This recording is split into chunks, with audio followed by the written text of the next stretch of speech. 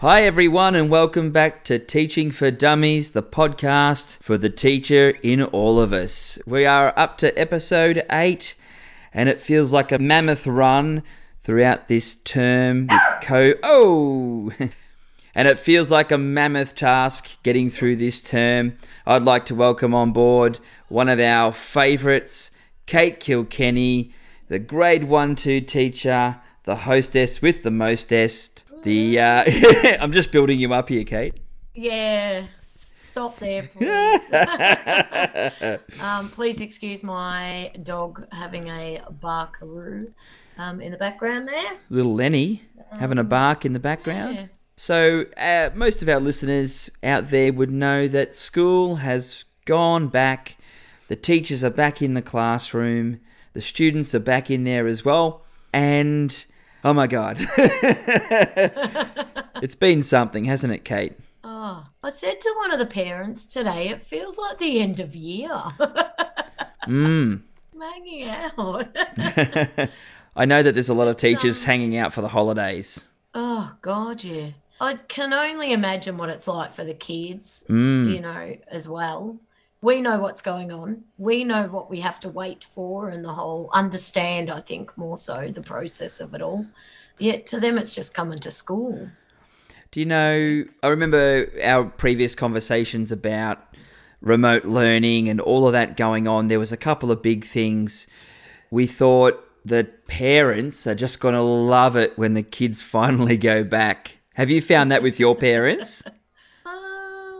I don't know if I have more been... I don't know if the parents have become needier since they've come back. Because they've had that moment of attachedness or attached kind of thing. Attachment? They've then gone, oh my God, they're gone. What do I do now? Yeah. I have to find out how they are. Are they going to be okay kind of thing? Yeah. I've got a couple of parents that have been ringing several times throughout the day, and their final message, because usually I'm teaching, is I just want to know that they're okay. Like every other day they're at school, they will be fine. And We'll ring you if there is a problem. Yeah, I think there's been a lot of parents that have been happy to send their kids through the gate. I know that at my school it's been really tricky because our school's not allowing any parents to come on site, and they've been very stringent about that, very hard and fast about that. And like the dynamics of the way that kids come into the school has changed. We collect up all of our little preppies first thing in the morning, and there's been some of it's been tricky. So what do you go up to the gate, to your school gate? Yeah, we do. And so all the prep teachers go up there, the 5 prep teachers, and we basically welcome the kids in. But it's one of the massive benefits for the kids is that they actually get greeted by the 5 different teachers along the way as they're making their way down through into the school. So the first teacher meets them at the very edge of the school near the crossing, and that's where the parent says goodbye.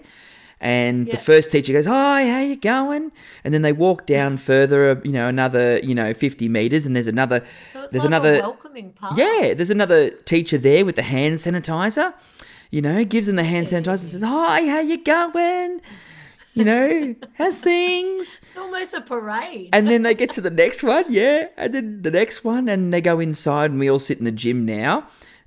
And so they've got a teacher there supervising, and they all sit down on their, at their cone, and they're also happy. They've been greeted by 5 different teachers.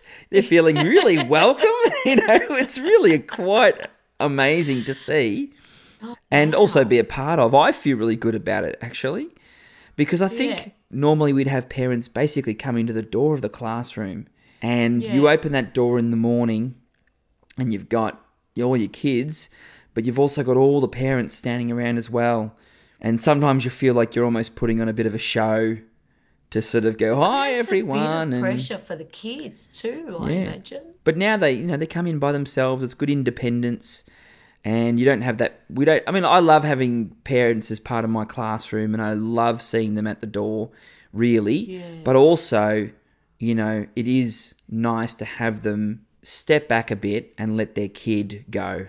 You know, the independence. yeah, That side yeah, of yeah, it. that's Yeah, right. yeah. And so there's been some really good stuff there. But it's funny when you watch some of the kids, like they'll get to the first teacher and they'll be like, "I did a drawing," you know, and they'll show their drawing, and then they'll go down the road. Oh, "Do, do, do, mate, do, you've do." got so many teachers to I'll do. go to number two, teacher number two. "I did a drawing." "Oh, that's great. That's great. Fantastic."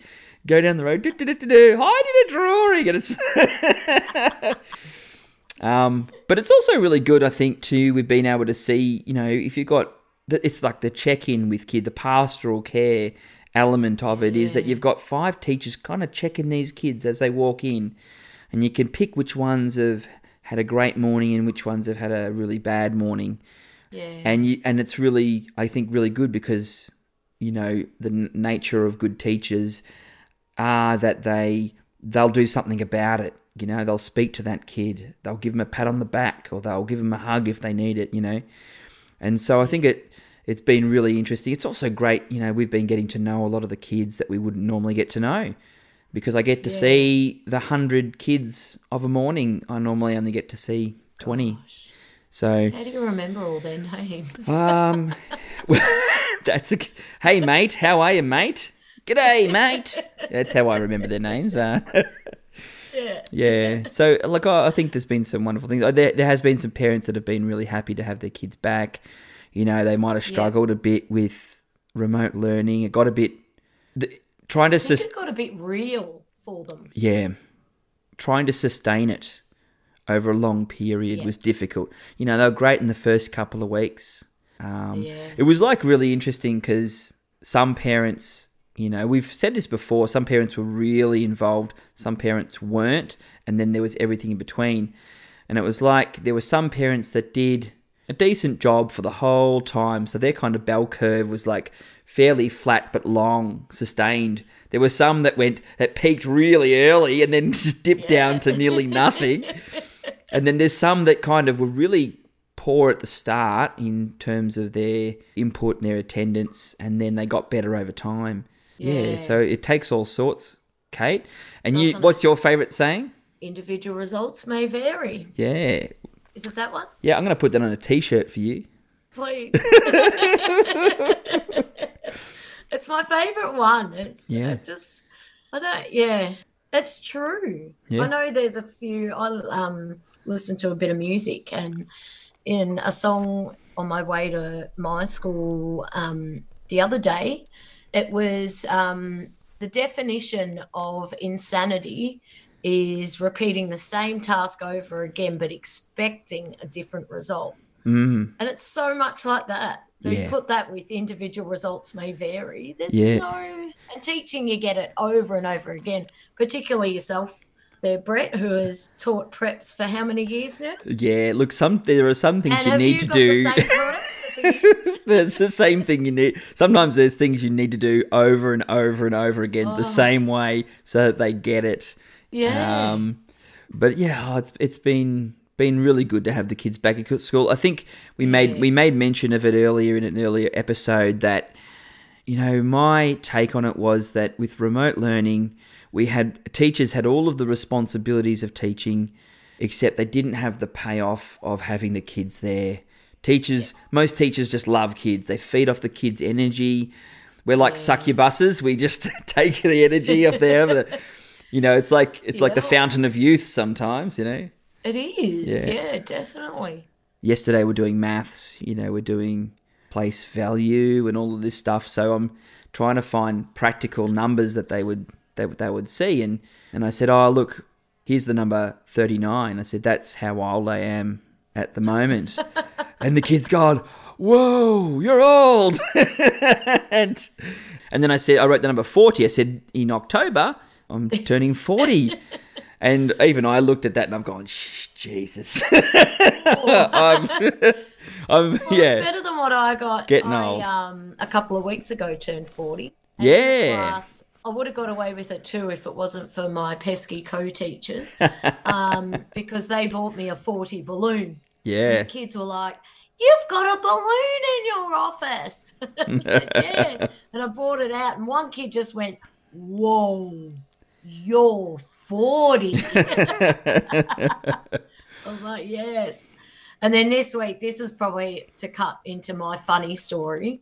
We at my school are doing it, or at the moment in my year levels are looking at Indigenous Australians and First Nations people. Yep. And we were looking at their possum cloaks, and this was something that I learned. Auntie Joy was doing a talk about her possums and her possum cloak. Aww. And she said that each year, like you get your first possum when you're born. So each year you get a new possum to add to your cloak. So we did an activity where we went round and got enough kinder squares, and they each drew a possum on each of the kinder squares for how old they were or are. And one of the kids said, Miss Kilkenny, yours would be so big. 40. So, yeah, it was really funny. There's my funny story for the week. Yeah. Thanks, you can stop now. And they had, we had NAIDOC week. Yeah. I felt a bit ill-prepared, I think, for NAIDOC week this year, because it was the first day back from remote learning. And the Monday we had off as a curriculum day. I think that everyone in the state did, actually. So whoever decided that, good on you. That was fantastic, because we needed it. A soft start. But then on the Tuesday it was National Sorry Day, and I think me, like many teachers, kind of forgot about it because we were so busy just getting the kids in the door and trying to make sense of it all. And I think that worry of, well, how are things going to look now in the classroom and the world and all that? So we kind of did some Indigenous studies over the week, and I did read them some books. And this is not my funny story, but it is a funny story. So I pull out some of my old Dreamtime story books that were written in the 80s. And and there's some fantastic, fantastic books. And there was this story, and I picked it up, and I thought, I've read this one before. I'm sure it's pretty good. Let's sit down and read it with the kids. And I open it up, and it's about this tribe of Indigenous people, and they're talking about how they live on the land. Da da da da da. I turn the next page. Sorry, this was from the 80s. You said. Yeah. And this is like a cautionary tale, I turn the page and it starts talking about this cannibalistic tribe going to hunt this other tribe, and they got spears and there's blood, and I'm kind of going, Alrighty then. Yeah, and I didn't know it. Sort of didn't know what to do. I was just like, well, we're in for a penny, in for a pound. Let's keep going. So I read this story, and I just took before I turned the page, I'd have a look at what was on the next page, and if it was too gory, I'd flip the page to the next one and just kind of gloss over the details of the story of this cannibal tribe. I'm not sure if that represents the Aboriginal culture here in Australia very well. I don't know if the stories are accurate. But, they were written into books. We're talking, nearly 40 years ago now. And some of them are great, but let's just say it wasn't really young, child-friendly. I'm talking about killing people and eating them. And we got to the end of the book, and I said, yeah, that was a bit of a strange story. And the kids go, that was a bit scary. I was like, yeah, I reckon it was too. So, yeah, scary from a different point of view, guys. Adults find these kind of things scary too, but it's being able to tell you the stories. So I don't like chucking books in the bin, but I think it might have to find a box on a shelf somewhere where it can happily collect dust, because I don't know how relevant it is these days. And probably doesn't represent the Indigenous culture in the best way. I'm sure there's lots of other really good stories we can share. So that was a bit of a funny moment. Here's my funny story though, Kate. So, we've come back to school, and it's been COVID this, COVID that in the news. The kids, actually, it's become part of their vocabulary, and kids are like, you know, totally aware that the reason why we were away was because of COVID-19, and we know we do circle time, so we talk these things out, and every day there was COVID. You know, we've done some social stories with the kids on you know, viruses and sanitization and all that sort of stuff.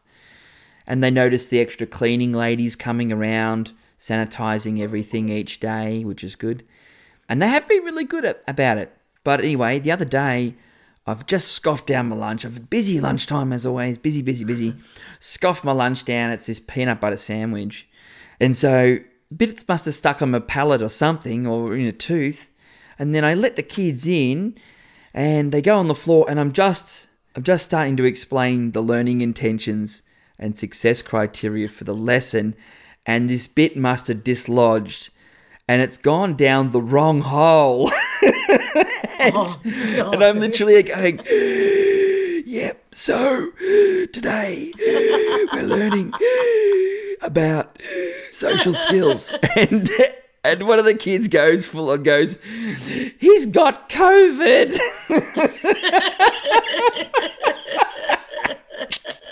And I'm like, no, I don't have COVID. Don't say that. Don't say that. So there you go. Oh, that's hilarious. That is hilarious. Yeah. So let's move on to something different, a bit of a change of focus. The app of the week. Eek. Microsoft Forms. Yeah. The school that I'm at is a Microsoft 365 school, so which is pretty cool. And being a digital learning assistant curriculum leader, I've been making sure that I delve into Office 365, and I've joined a lot of those Microsoft education groups and things like that to just kind of explore what it is about. And that throughout our remote learning time, I've found so many more apps and all the rest of it that I just, want to tell people about. Like, do you know you can do this? Do you know you can do this? Do you know you can do this? So my advice, just for whether you're on Google, a Google school or a Microsoft school, is get in there and give it a go. Spend a couple of nights just seeing what different things you can look into, and join those little collaborative groups on Facebook and stuff as well if you're on social media, which is good. But yeah, forms that I've been delving into, and at my school we've started some author study tournaments. So for the older years, older, middle and younger years, I put up a tournament kind of grid. What do you call it? Where like at the Australian Open. Yeah, it's like a knockout. A knockout tournament. So 2 books go up against each other, and I've been using a form and sending that out to the kids that can log on to the computer. They click on this form. They can answer it without having to log into 365 as well, which is a nice, easy thing. It's just a nice little exit ticket, or something that is easy for me to gather all the information and sort it as well. Yeah. I've done one for some other specialist teachers as a behaviour thing to tell me, hey, have there been any issues with my group of kids this week or this lesson or anything like that. It's a nice, simple, easy, quick way to communicate and gather information. But the thing that we've been using it at my school, or I'm trying to push as the digital learning specialist, is those exit tickets. So kids can, if you do have even just one computer in your room, you can log on, have the kid or have your student fill it out, press submit, and then the next option is to resubmit another answer. Yeah. So it goes right back to the start and you can do it again. So you don't have to have every kid on a device for it. And there's forms and quizzes with Microsoft 365. The quizzes, you can put in your answers so you can get that instant feedback, where forms is more of a survey type thing. Yeah. Fantastic. So that's been my little bit of fun. If you've got other staff on 365, you can have them contribute to the survey or the form, and it's easy to share it if you're all a 365 tech cohort. Yeah. Yeah. And look, I like what you're saying. It's kind of we talk about embedding ICT into the classroom, and it can be really difficult depending on the Yeah. circumstances. And I think assuming that everything that you do with technology has to be some big thing is probably going to set you back, because it means that you're only going to, you might find that it's not the best use of time with ICT is to do everything Yeah. with big things. Like sometimes just taking the time to do small things, like you said, the exit passes, is a far Yeah. more attainable goal than trying to do these big, huge projects with apps and technology and things like that. And like you said, yeah, for that you 100%. only need one computer, and every teacher these days has got a laptop. Some have got iPads. So Yeah. if it's something that's quick and easy to set up and can be done with a minimal amount of time but a maximum bang for buck, that's the sort of thing we really want. Yeah, that's it. I used forms in my remote learning time as a Yep. check-in for the parents. So we had the option of where parents could email. Um, there were three options: email, handing in work, and for me, it was filling out one of these survey forms. And on the forms, it was student's name, class, because we had a couple of classes hooked in on the one. Have you seen today's work? How are you feeling today? And does mum or dad need a phone call? So for me, I could look straight. That was my first point of contact. I also then got on to asking silly questions at the end, like, what's your favourite reptile? And little things like that to make Yeah. the kids smile and that. But they enjoyed filling out those surveys. Well, I think it was it's a sense of engagement, isn't it? importance. Yeah. Yeah. So it was nice to be able to, nice and easy, look at that. Okay, this student and this student have said that mum or dad need a phone call. I can quickly go in and just phone call it. Yeah. How have you gone with continuing those forms once being back at school? Have you been able to sustain that, or or has your focus changed? With those check-in forms, Yeah. or I would like to implement it. It's just setting up the way to do it.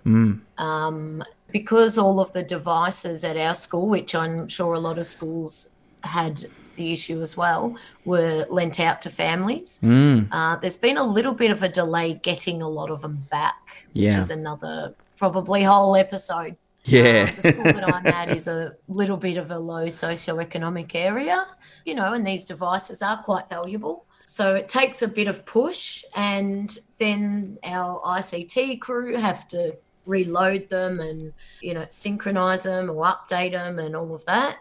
So personally, me and the digital learning team are looking to do more in term 3. So it's just on hold, Yeah. we'll say for now, paused for now. Yeah. But like I've done with the author study form, it's finding those little pockets of opportunity. So at the school that I'm at, the library has 5 computers there. And although it's supposed to be a quiet time, why can't we get a lot of our students to just answer a question on the computer? So our first week back, one of my forms was just making a prediction on the book that they've chosen. So it was name, prediction of what you think might happen in your book, title and author as well. And for grade 1s and the grade 2s as well, it was just nice and simple. Yeah. Fantastic. Yeah. I know that my preps are doing data next term, so there could definitely be some good cross curriculum attempts there. Whenever we do data, I always think da da da da da. Da, Da da da da. because I am a Da. Carlton girl. Yeah. Now you're a Carlton girl. I'm a Demons boy. Yeah. have fun with that. How are those scores on the weekend, Kate? 1 point. I think you would be more disappointed than what I am. Absolutely. Well, look, here's the thing I say about that is we'll take that 1 point win, because last year we kept losing by not much more than a point, and we put up a good fight, but if you don't win games, you end up at the bottom of the ladder. That's right. 100%. Hey, I love your expression, finding pockets little pockets of time for your ICT. And that actually brings me to the word of the week. Eek, eek, eek. We've got a lot of things of the week here. Yeah, haven't we? Here's Is it pockets? No, it's not. But you said it. You said it so well and so precisely, and I was muddling my explanation of that. So the word of the week is actually circumlocution, and it's a phrase that circles around a specific area with multiple words rather than directly evoking it with fewer and apter words. Sometimes it's necessary in communicating, but mostly it's undesirable. And you might know the term roundabout speech, and that's another phrase that means circumlocution. Wow. So do you know any teachers that circumlocute all the time, whose stories just... Been to some of my meetings. No, joking. Whose stories seem to go on forever. Yeah, mine. The kids in my class, I've created a couple of characters in my classroom. Yeah. One of them is Jerry the rough giraffe. Oh, yeah. So he's a really rough sketch of a giraffe. And he's Jerry the rough giraffe who likes to just get your ideas on paper, and he doesn't worry about spelling and stuff like that. And the kids just cat themselves up. Yeah. But today one of them goes, Miss Kilkenny, Jerry likes to talk a lot like you. I was like, yeah. So, yeah, that's one of my recent made-up characters, Jerry the rough giraffe. Yeah. I'll have to send him to you. Yeah, sounds like a bit of fun. We like a bit of fun, don't we? So, all right, we're going to get a bit deep and meaningful here on this next topic. So, this time of year, we start to hear of this thing called VIT Projects, VIT mentoring. We hear things like provisionally registered teachers and fully registered teachers. All these words start getting thrown about. And so, as someone who's been a mentor for a number of years now, I thought we could have Brett's top 10 tips for VIT mentoring. Ooh, yay! Get out your pens and paper, people. You know, I haven't graduated that long ago. And I mean, I'm teaching next door to a girl who is doing her VIT this year. Yeah. And I don't forget the pressure of it. Yeah. Not only are you stepping into your whole career, something you've built up for 4 years, and then they're saying, hey, you've got to make this document. Did you feel pretty pressured, trying to balance out the normal load of teaching plus, I think the demands of the project are that you've got to put a lot of detail in. Yeah. That can be pretty overwhelming for some people. So, with that in mind, here are Brett's top 10 tips for VIT mentoring. Now, there are so many ways that you can help your colleagues with the day-to-day teaching. Being a shoulder to cry on, Kate, you'd know about that.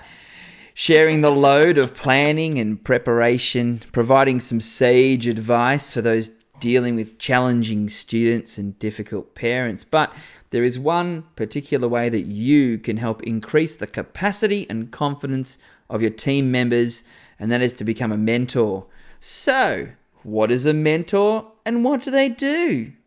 Nobody knows. A mentor, baby. As mentioned in a previous episode, there is unofficial mentoring whereby typically a more experienced teacher or leader takes a newbie under their wing. And that newbie could be a graduate, but it could also be just someone who is new to the school. We often think that all schools pretty much run the same way, but as someone who has taught in a number of schools, I can attest firsthand that every school has their own organisational and political quirks, as well as leadership structures. So being new to a school can sometimes make you feel like you're back to being a grad or close to it. Anyway, I've observed that often these unofficial mentor scenarios just come about without any kind of agreements or rules, and they just naturally occur through need. And I know that, Kate, you are teaching with someone who is a graduate teacher? And so that's right. naturally, she seeks advice from you and she seeks feedback, and you take that. I know that you take that on and help that person. But official mentoring is hugely important part for graduates or provisionally registered teachers, and they're completing their VIT project to become fully registered teachers with VIT. So my take on this is that it's a checking mechanism to ensure that university pre-service teachers hit the real world and that they're able to demonstrate the capabilities of being organised, effective, and critically reflective. They're basically weeding out the teachers who can't cut it. And I get that. I understand the need for this. It's an important career, and as new teachers, they do so much learning and refining of their teaching craft in those first few years. They come to understand the complexities and the demands of the work, and they begin to solidify their teaching philosophy and draw on the experience of the teachers around them. Part of this process is the completion of the VIT project, and this can be seen as a chore or it can be seen as an opportunity to grow, and I think that disposition is largely influenced by their colleagues. So, to achieve the VIT project, they give you 2 years to do this. It means that grads will complete the project. Most of them complete it in the first year, but if for whatever reason, there could be a number of reasons, they can't do it in their first year, there's a second year up their sleeve. And I've seen this happen a lot where, sometimes a grad's contract ends and it makes it very difficult for them to complete the work required for VIT. Sometimes they have a change of class or they have a change of group of students, so that can pose its challenges. And sometimes they even move schools, and so it gives them that chance to really get it done. I know personally myself, I was a CRT for my first 6 months of when I first left uni. So then I started full-time at a school halfway through the year. And the school that I started at were already within their placement. They already had their newly grad teachers starting their VIT process. So for me, it was a better option to wait till the year after. And I think too that some schools do have like very specific processes of when they're going to have teachers present their project to the panel. And then some other schools are far more flexible on that. And so it can really depend on your school and what your school offers to help you with that. Yeah.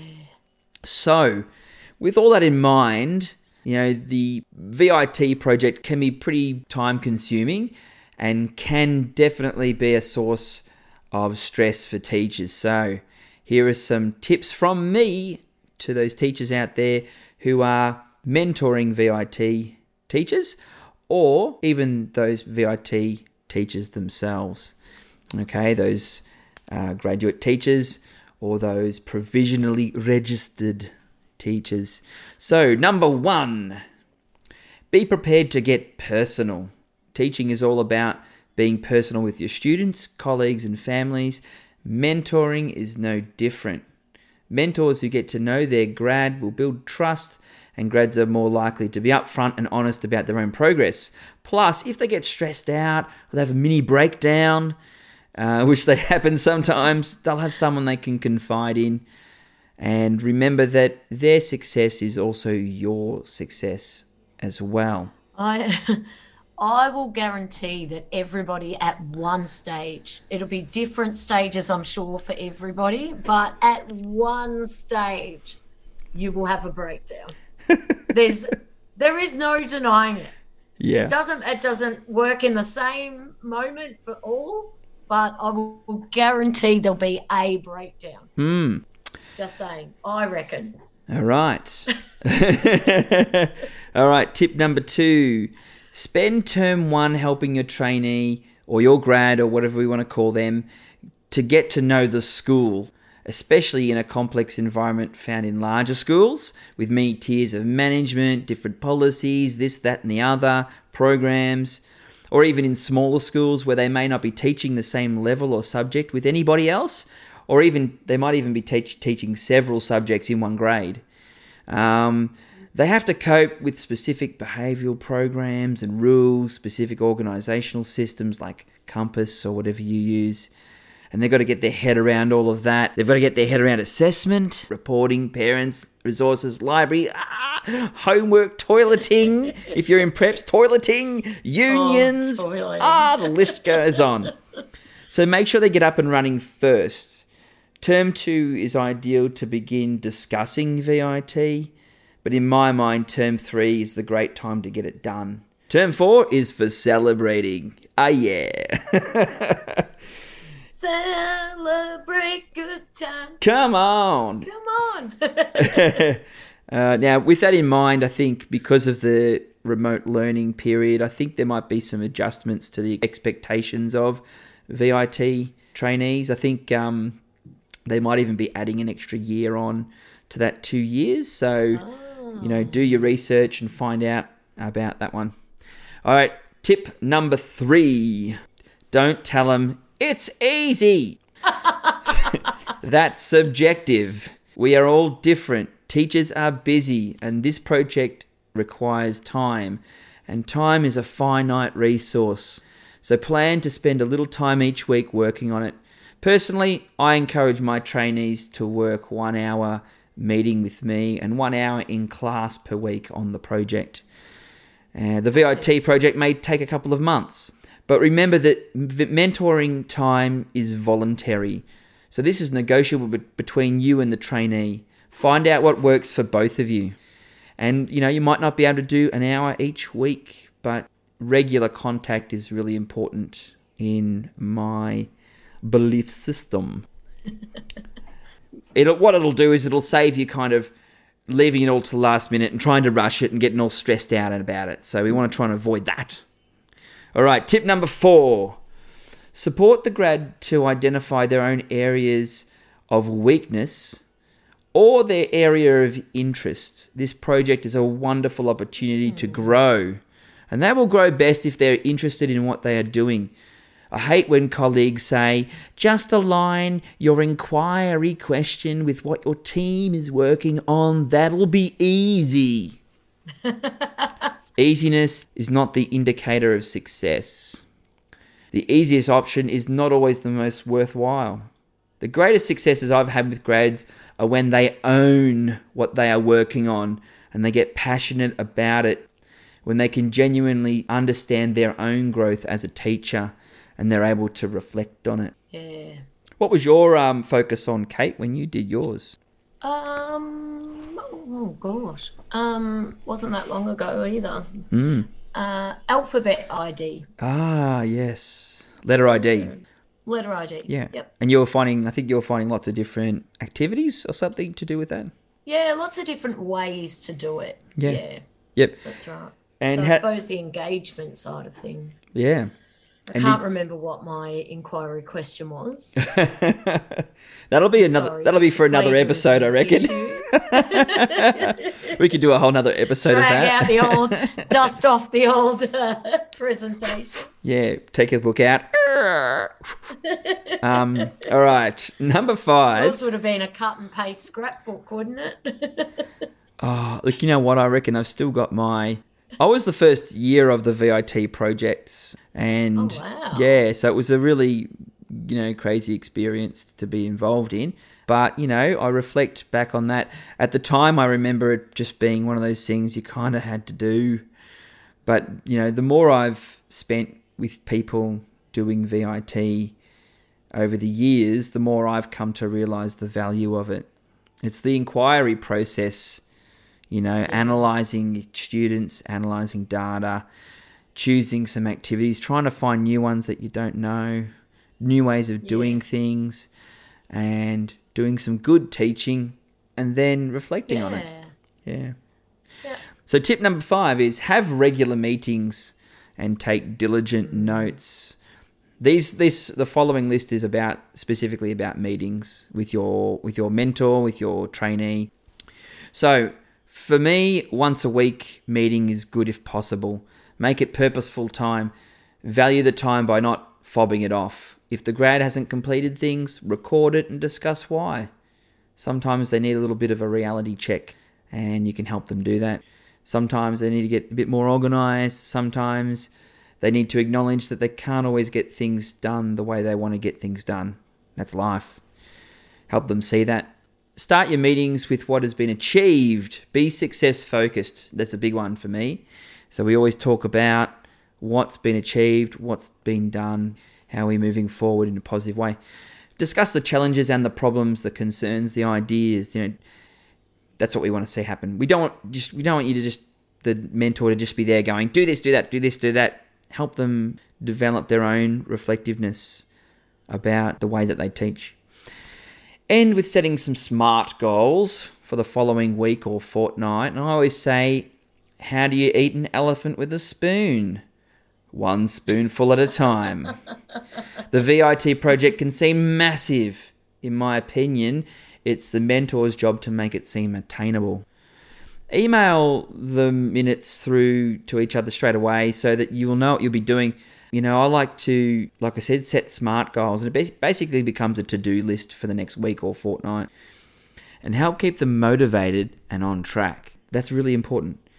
Yeah. And this one is probably a lot of people that will kind of go, really? But this one, personally, I like to type the minutes of our meetings because it frees up the trainee to think aloud instead of being bogged down by typing all the things. They think aloud, they talk about their craft, they talk about what they're doing, what they want to do. And it is also a good chance to teach them about how to take good meeting minutes, and that's a valuable skill. All right, tip number 6, we're motoring through here. We're halfway now. All right, you don't have to be teaching the same subject or year level to be a good mentor. In fact, I would suppose that if you aren't teaching the same things, that you as a mentor will probably be more objective about the process, and in turn be able to support the inquiry part of the project instead of giving the grad all the answers. A good mentor supports, assists, and clarifies. Boom, boom, boom. You can be a triple threat mentor. Support, assist, clarify. Boom, boom, boom. Support, assist, clarify. Sack. All right, number 7. If you don't think that you and your trainee are a good fit, or you don't feel like your mentor is a good fit, that's okay. And if you're the mentor, try and help the trainee find somebody else. I've seen many times where team teaching partners, they spend so much time together that they end up spending very little time on the VIT project, or they just need to have someone else in their ear helping them with these things. Fresh eyes, so to speak. Yeah, fresh eyes, that's it. And I think sometimes when colleagues are very close to what you're teaching, either they've planned it, or they've planned it with you, or they know the kids really well. Sometimes it becomes more subjective and less objective. So keep that in mind. Now, in some cases, the mentor ends up just telling the trainee, do this, do that, do this, do that, instead of actually coaching. I've seen it happen a lot, and you literally hear them say things like that, do this, do that. And what that does is it devalues the metacognition that goes along with a teacher deciding things for themselves, deciding what works for them, what works for their kids. So just be mindful of that. Trainees, if you're not finding your mentor helpful, or feel that they are not supporting you, or that you're not feeling it, discuss it with them if you can, or you might have to discuss it with the boss. But you can change to someone else. It's okay. You may professionally gravitate towards other colleagues anyway. So if you're not getting much out of your mentor, you might need to see someone else. And that's okay. That's cool. Tip number 8. Trainees. Your VIT document, you'll laugh at this one, Kate. Your VIT document... What about it? Your VIT document won't likely ever be read again. So It's true. So it doesn't have to look pretty. Like I said before, I reckon I've got mine in a drawer somewhere, and it's from 17, 18 years ago, right? And I thought you were going to say like 1788 or something. it feels like that. But you know how many people have looked at it? Me and the couple of people on the panel at the time, and it's never been seen again. So it doesn't have to look flashy. Mine's got a pretty cover. Yeah, this is my point. It doesn't have to look flashy. It doesn't need to be perfectly indexed with color-coded neon tabs. It's all about meaningful content. However, I will say this. There's nothing wrong with encouraging your grad to make it look professional, especially since when it's completed, this can be taken to interviews, job interviews in the future, and they can put on display all of their, it's a terrific document about how the teacher works, operates, and thinks, and improves. Yeah. So, food for thought there.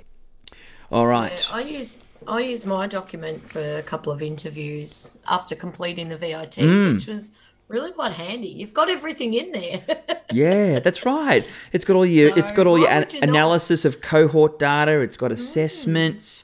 It's got examples of planning that you've done, activities. Yeah. It's got pre-tests, post-tests, up the Khyber. Got a differentiated group of students. Differentiation. It's all there, guys. It's all there. So just keep... Use it. Yeah. So just remember that, take it with you to your next job. And if you keep that in mind, then you'll do a good job of it. Yeah. All right. Number 9. This is to the mentors again. Be patient and supportive of your grad. Great teachers grow. They don't come out of university operating at 100%, because the workplaces vary greatly from university life. They need to familiarise themselves with their school's programs. They might be learning to apply new programs, pedagogical strategies, and even ways of organising their class. Even if it's a tried and true status quo of a particular workplace, it might be completely new to a grad. This means that the first year in a school can be very uphill for a grad teacher or a new teacher to the school. So just keep that in mind. They need your support. They need you to be patient with them. Hopefully they don't drive you insane. All right. Number 10.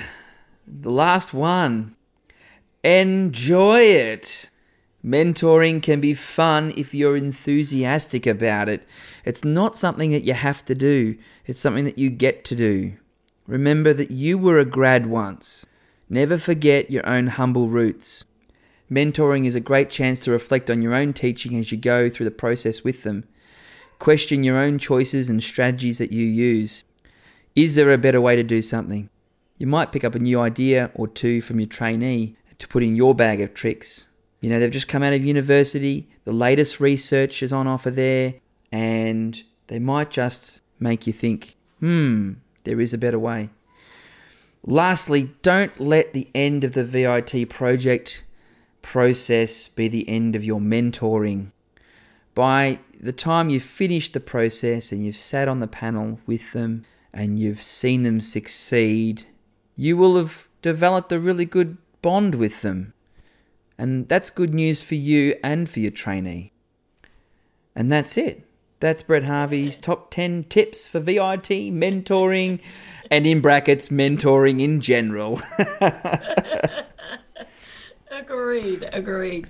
There's it's an interesting thing because I feel that from the VIT process that you're so caught up with everything to then have to sit there and be tested. It feels like a test a bit. Yeah. Like, can you do it? Can you do this on top of this? So having the support from your co-workers, not just your mentor as well, your other co-workers will be able to look into, sharing of ideas and observe them and be observed, and don't be afraid of people watching you in your class. And the other thing, don't be afraid to make mistakes. Not every lesson you plan is always going to work out as you want. We know that anyway. And it is always the way that the lesson that you're going to be observed is always the lesson when everything breaks Everything loose, goes wrong. isn't it? Yeah. The internet Yeah. doesn't work. The mower's going outside. Your Yeah. kids, your anaphylaxis kids having a peanut butter sandwich. And individual results may vary. Yeah. I mean, look, there's some terrific parts of the project. You get to go and observe staff members and have a look at their teaching. You get to them to come in and observe you, and I think that reciprocal evaluation can be really helpful. Yeah. Sometimes it's good to be able to view another teacher and feel free to actually go, well, why did you do that? Or why did you do that? Because often they'll be pretty straight up and they'll tell you, I think it's important to ask those questions when you're learning. Constructive criticism. I think as well, when you are being observed, whether you are the mentor or mentee, to expect that criticism as well. Well, not criticism, I suppose it's feedback. Yep. And the thing too, I noticed over the years is that they continually refine the VIT process as well. So it hasn't been the same thing since I started. It's changed quite a lot. And there's a booklet for you to follow as a trainee, and there's also a booklet for the mentor to follow, and they're like your Bible. They don't do it in chisel and stone anymore. Well, what I mean is that it's almost a foolproof process now that you can just follow it, and it makes sense. There's no smoke and mirrors. It's all very kind of transparent. Yeah. So, make sure you use those resources. Yeah, there's lots of stuff online about it as well. Yeah, so, and if anybody's got some feedback about VIT mentoring or being a trainee and they want to send it through to Teaching for Dummies, by all means, get in touch with us on Facebook, Twitter. Yeah, they can do that. I would love to hear about all the different perspectives from other teachers. Yeah. All right. I reckon, Kate, we need, after such a heavy subject, we need a mental health moment. Hum. I'm not trying to be facetious. I'm actually trying to de-stress myself. Was it Tuesday? I don't even know. It's Tuesday. I feel like it's a Friday and I'm just scraping through. I don't know what day it is. So my mental health moment today was just a question. What do you do when you don't know what to do? Who do you consult when you're not sure of what, how, and why something needs to be done at school? Ring the union. I asked Mum. That escalated quickly.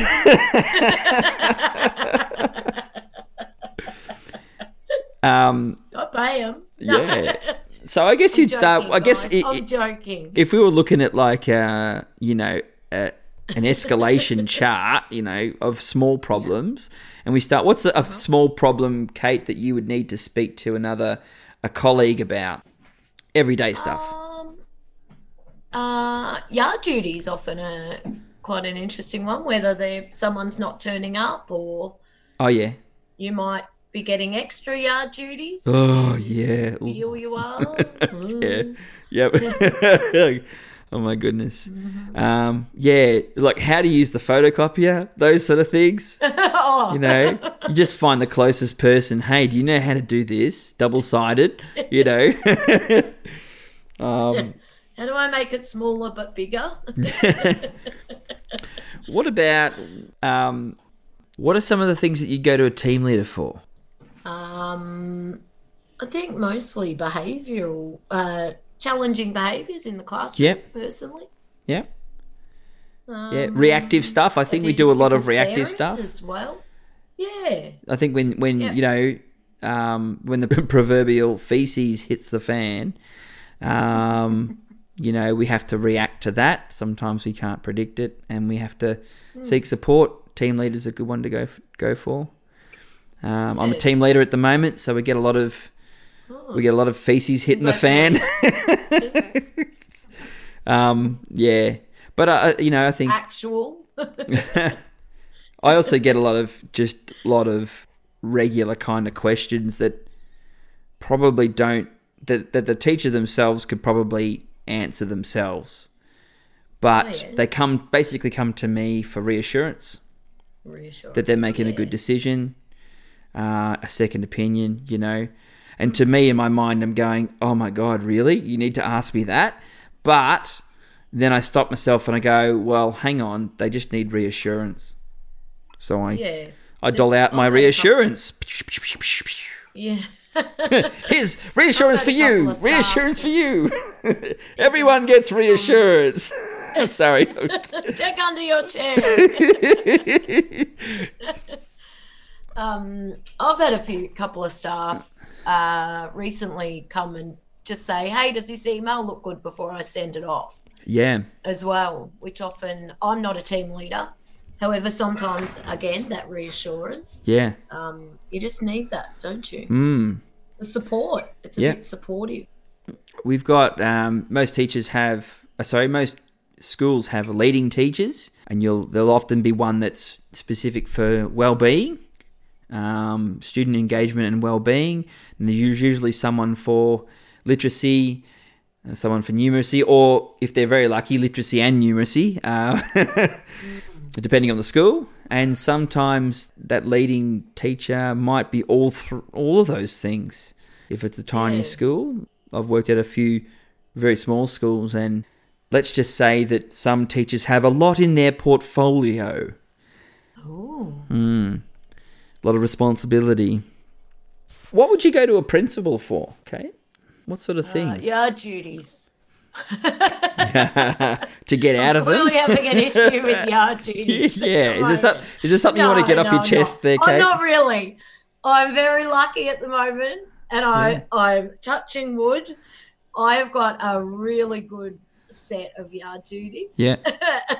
And I haven't looked at my next timetable yet Hmm. for the coming terms. However, I do hope it stays because they're not difficult. I think sometimes, I know with my principal, I mean, it depends on your relationship too. Yeah. I know with my principal, I'm able to sit and when things get difficult for me, when I'm feeling overwhelmed, and I don't know if he does anything, but sometimes just talking. Yeah. But I feel that I've got a good relationship with my principal at the moment. Is that because you spend so much time with him? Yeah, clearly. I'm beating down his door going, yeah. I think when there's sort of more serious matters between teachers, I think that was gonna be my next one. which do happen from time to time. That's a person that you really need to go to, especially if it's going to end up with, I'm thinking things along the lines of workplace harassment or bullying, those kind of big things that can't be resolved by another colleague or even a team leader or even a leading teacher. It's kind of like those situations where the buck's got to stop with someone higher up. And for oversight purposes, it needs to be someone higher up the chain. Yeah. Sometimes when there's really serious stuff with parents, I'll go to the Prin because it's one of those things again.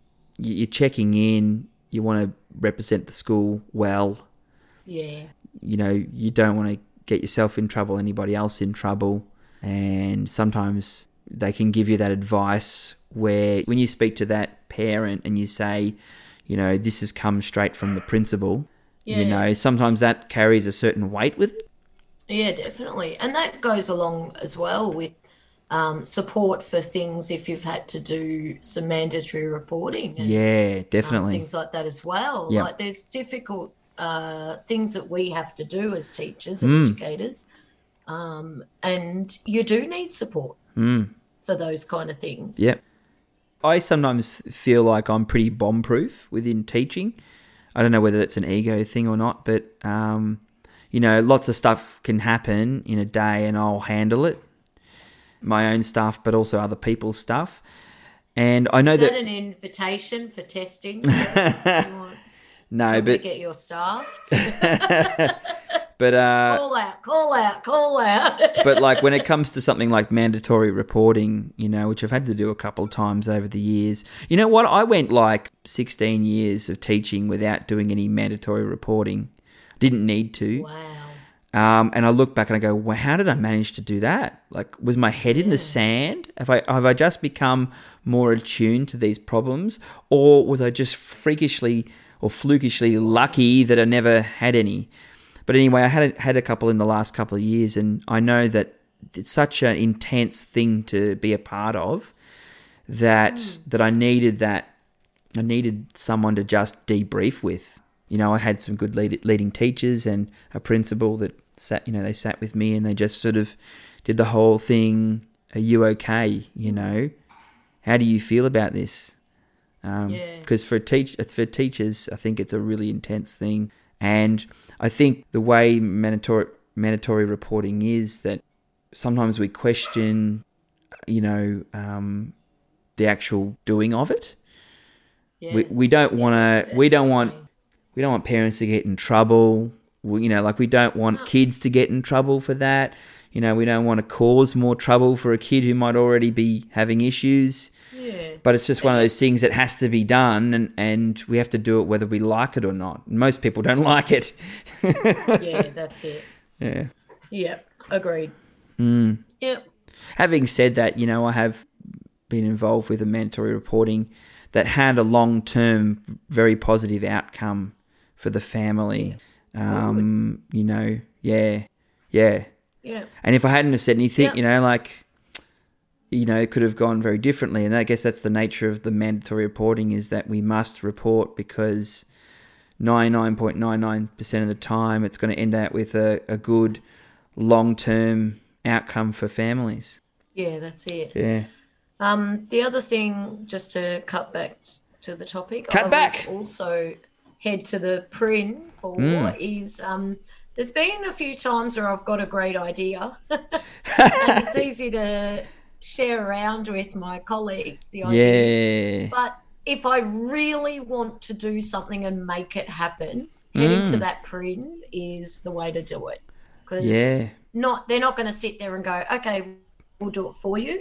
Yeah. But the PRIN that I've got, I've had a few ideas and they've been very supportive, going, well, that sounds great. This is what you need to do. Yeah. So pointing you in the right direction. I know that my principal, my campus principal, he has quite a big portfolio. It spans prep to 6, might even be prep to 7 now. So sometimes you just got to grab him when you can, when he's floating through or passing by. Going to him can all sometimes... good meetings are had on the way to the staff room, aren't they? That's right. But I just know that he's always in your corner. Yeah. And he's always got your back, as long as you're, doing reasonably the right thing within the school's rules and such. But But what I was going to get at is a more positive thing is, sometimes he feeds off your interest in doing things to engage kids, doing things to help kids that require you as a teacher to put in a bit more than your 8:45 to 3:30 hours, Yeah, that's it. That he's encouraging people who want to put in extra, because it's not expected that you go above and beyond as a teacher, but getting that encouragement and that positive feedback when you do go above and beyond, it just feels great. Game changer. Yeah, it is. Yeah. But anyway, so that's, Now, you mentioned that union before, and we will have on another episode, we will have our mate Julie Shear coming in to talk about the union. Got to bail her up. Julie will be back. But what we'll do is find out some more information about the union and what they have to offer. But you mentioned the union before, and the union does play an important part in teaching lifestyle. I think that This podcast is not funded by the union, nor are we. Yeah, so the Australian Education Union has been doing some wonderful things for teachers over the years and made some really good progress with our state government, improving wages for teachers, improving working conditions for teachers and things like that, which has been fantastic. So we'll look forward to hearing more from Julie. And the union is a terrific resource for teachers to go to talk about legal stuff. Is probably all I'm going to say about it at the moment, but the union is very good at helping with those type of things. But we'll definitely look forward to hearing about that in more details. Yeah. Well, there's one other that I think we've talked about a lot of people that we would go to when we're not sure of what to do. But Kate, you're a member of a few Facebook teachers groups, aren't you? Yeah. I certainly am. So sometimes it's good just to get on those forums and get some advice from people. Have a rant. Sometimes, well, it's not. I think as well with some of those, I'm always very careful for what you're putting out there. Of course, but that's a whole other subject. But sometimes it's just good to get ideas about how to teach a certain subject, or how to engage the kids with this and that. I love the sharing side of it. Yeah. It's brilliant. Fantastic. Absolutely brilliant. Yeah. Well, it's been a pretty good episode 8. And I feel like, Kate, I feel like this has been a really cathartic experience today, because the start of this week was a bit of an uphill grind for me, but getting to sit down with you always puts a smile on my face. So, thanks, buddy. Oh, thank you. Yeah. So thanks for being on the show today, Kate. No problem. May all your lessons be as planned. I think that's going to be my sign off. Yeah. As a, praise be kind of. God bless. May all your lessons go as planned. May all of your lunch times be not wet day timetables. Hang on, that's one of my rants today. Just as my students are about to leave the door and that dreaded announcement comes over, and my students looked at me as I went, oh, and they went, but we get to play with you, Miss Kilkenny. And you're like, I just want to go to the toilet.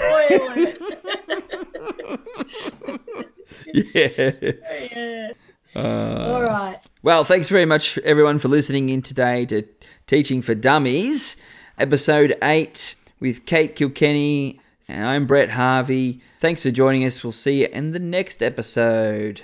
Bye-bye. See ya.